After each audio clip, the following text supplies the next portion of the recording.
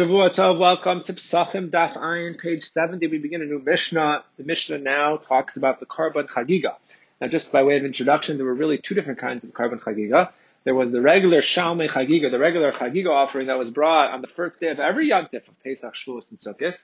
But we are actually really primarily focusing on a special Chagiga that was brought, what's called Chagigas Arba Asr, the Chagiga that's brought on the 14th on Erev Pesach to accompany the Karban Pesach. The reason why it was brought, the reason why we had an extra chagiga was because the rule is that the Pesach has to be nacheles al hasova. It has to be eaten when, and bring one to a state of satiation. But if you don't have anything else before you eat the Karban Pesach, and let's say you have many registrants to your Karban Pesach, then you're only going to get a little morsel of meat, a kazayis of meat, and you won't be full. So in order to avoid that problem, you have the Karban Shalmei Chagiga before, and that satisfies your hunger. So now the Mishnah talks about the shlamim, and it says, that when do you bring the shlamim? It's only if Erev Pesach is during the weekday. But if Erev Pesach is on Shabbos, you actually do not bring it. Another thing is you only bring it if you're bringing it in the state of Tahara. Unlike the Karban Pesach and the Karban Tamid, as we've said, that you bring them even in a state of Tumah. If the majority of the congregation was Tamid, you would not defer the Pesach to Pesach Sheni. You'd bring it right away. But the Karban Shlamim is not like that, and you would not bring it in a state of Tumah. And furthermore, with the Mu'at, you only bring the Karban Shalmei Chagiga is when everybody only gets a little piece of the Karban Pesach. Let's say there are many registrants for the same Karban Pesach, but if you only have a small group of people eating from your Karban Pesach, and everyone's going to get a nice chunk of meat, then there would be no reason to have the Karban Shlamim. However, if it's on Shabbos, if everyone has a lot of meat, and also if you're in Tameh, you do not bring the Chagiga. Other distinctions between the Chagiga and the Karban Pesach is that the Chagiga is brought from both sheep and goats, but also from cattle, whereas the Karban Pesach is only from sheep, or lamb, and goats. Furthermore, the Karban Pesach has to be within a year. The Karban Chagiga could be also in its second year. The Karban Pesach has to be for males, and the Karban Shlamim could be males or females. And furthermore, the final thing is the Karban Pesach is only eaten that night, whereas the Karban Chagiga could be eaten that night, the day, and the next day as well, 2 days in the intervening night. Okay, the Gemara says, first of all, why are we talking about the Karban Chagiga at all?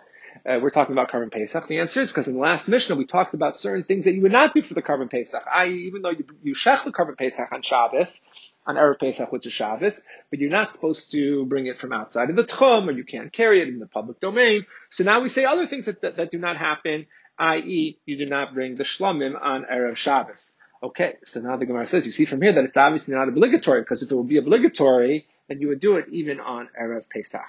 Okay, the Gemara, so then why do you do it at all? The answer is you do it so that the Pesach could be Nechal al Asova, so the Pesach could be eaten, and bring you to a state of being full.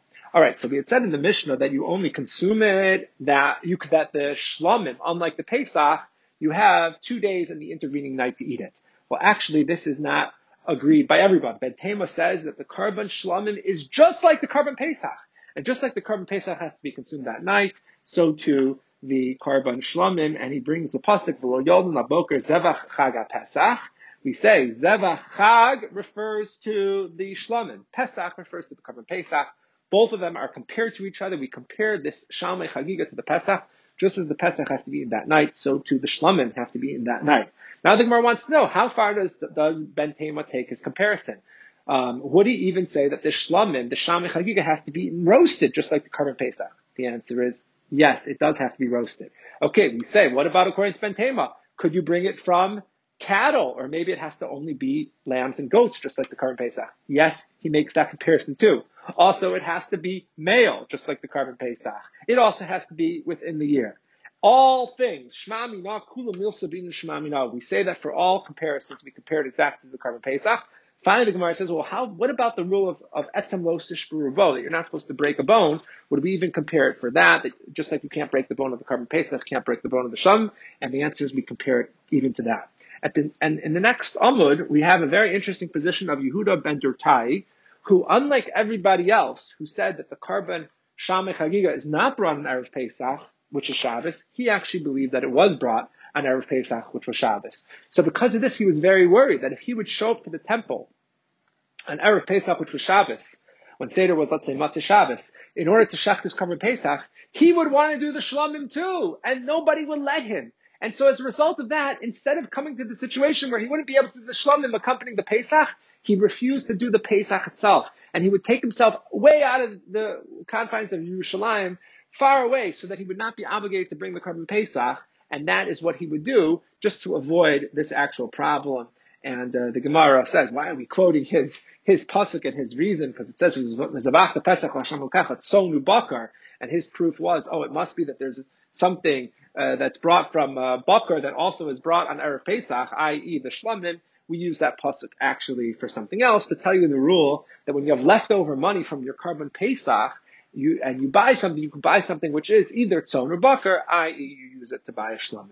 This concludes Daf Ayin, page 70. See you tomorrow for Daf Ayin Aleph 71.